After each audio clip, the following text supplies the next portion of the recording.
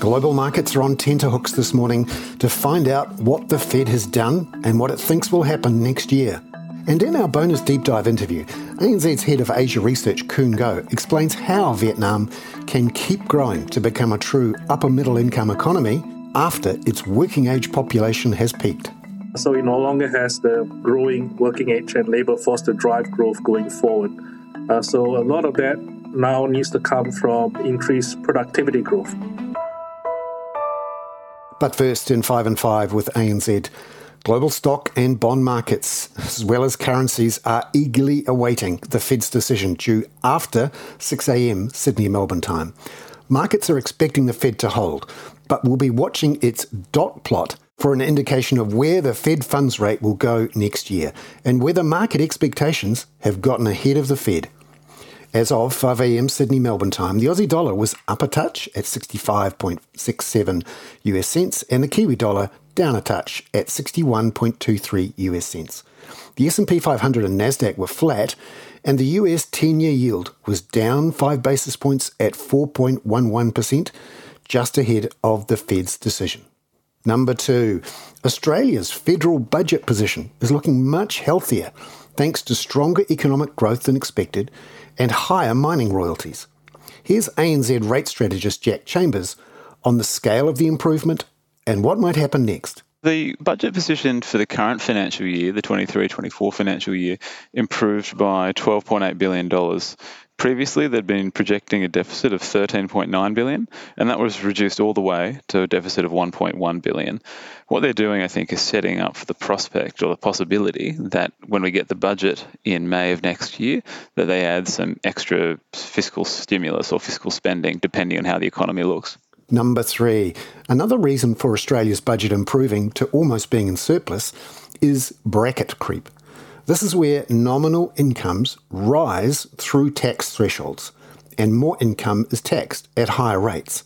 Here's Jack. Australia doesn't index its tax brackets, unlike some other countries, and given the fairly strong nominal wages growth we're getting in Australia, whilst real wages are falling, nominal wages are lifted, that does have an element of bracket creep that contributes to this. Number 4, New Zealand's GDP figures for the September quarter are out later today. ANZ New Zealand Chief Economist Sharon Zollner is expecting 0.3% growth for the quarter. That's down from 0.9% in the June quarter, but up only 0.6% from a year ago. This is all about New Zealand's economy slowing down in response to the Reserve Bank's rate hikes between late 2021 and the end of 2022. But what is clear is that the economy on a per capita basis is very weak. The much higher interest rates are really starting to bite, as is the cooler housing market, as is the weaker commodity prices. So of course, it's not one-way traffic. The tourism rebound has been impressive and hopefully will take another leg up this summer with the return of Chinese tourists in larger numbers, for example. And of course, house prices are now rising again rather than falling.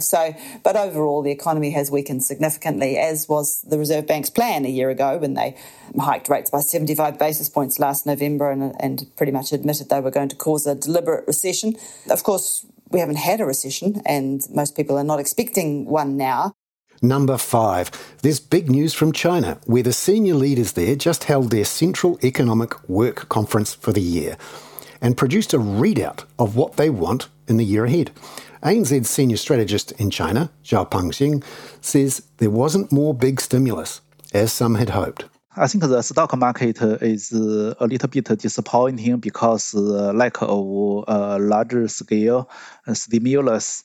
And also the bond market looks good because if China don't roll out the stimulus, that means the bond yield will go lower. So at this moment, I think the market has priced in a lower GDP growth rate and no stimulus going forward. ANZ's Zhao Pengxing there.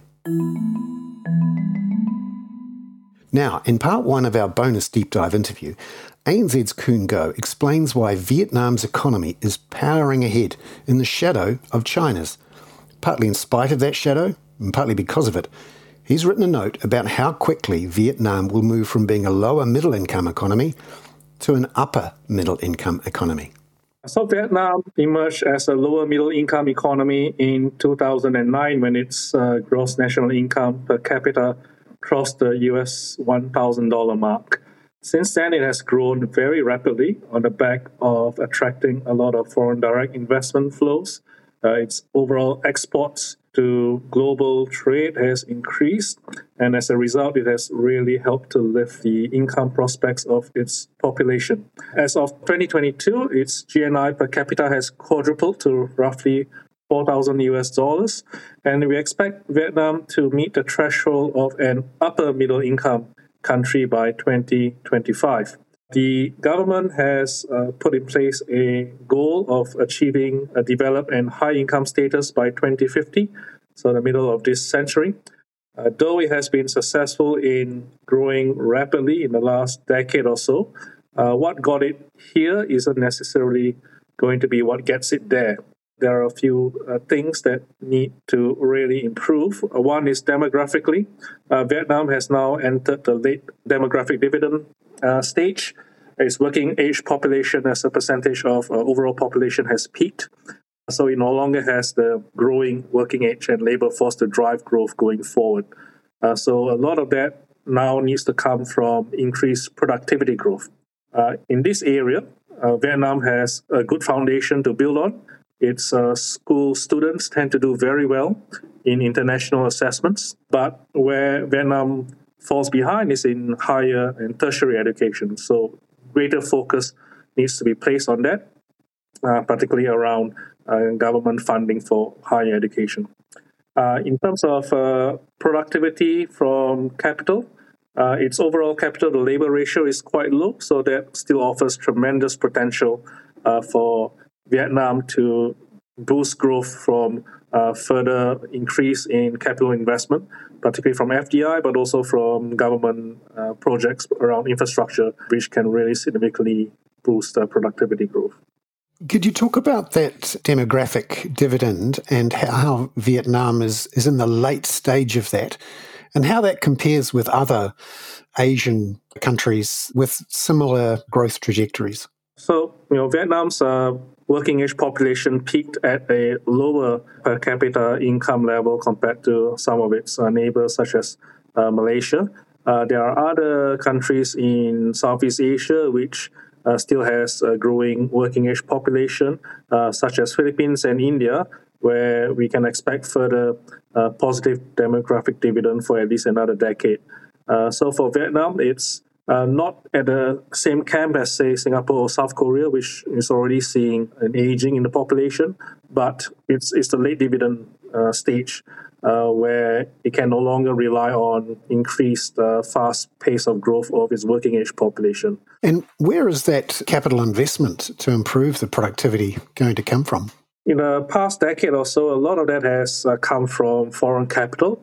Vietnam is a magnet for FDI, and it has been very successful in attracting and will continue to be successful in attracting more FDI inflows, particularly as a lot of multinationals look to diversify their production away from China. But there's also needs to be more focus on building up domestic capital as well. In the structure of Vietnam's economy is very much tilted towards foreign firms, which has been able to move Vietnam up the income stage so far. ANZ's Koen Goh there. And tomorrow in part 2, he explains how Vietnam is benefiting from friendshoring and offshoring in an era of competition between China and the United States. I'm Bernard Hickey. That was 5 and 5 with ANZ for Thursday, December the 14th. Look out tomorrow for the latest from the Fed. The European Central Bank decision is due, and we'll find out what happened with New Zealand GDP.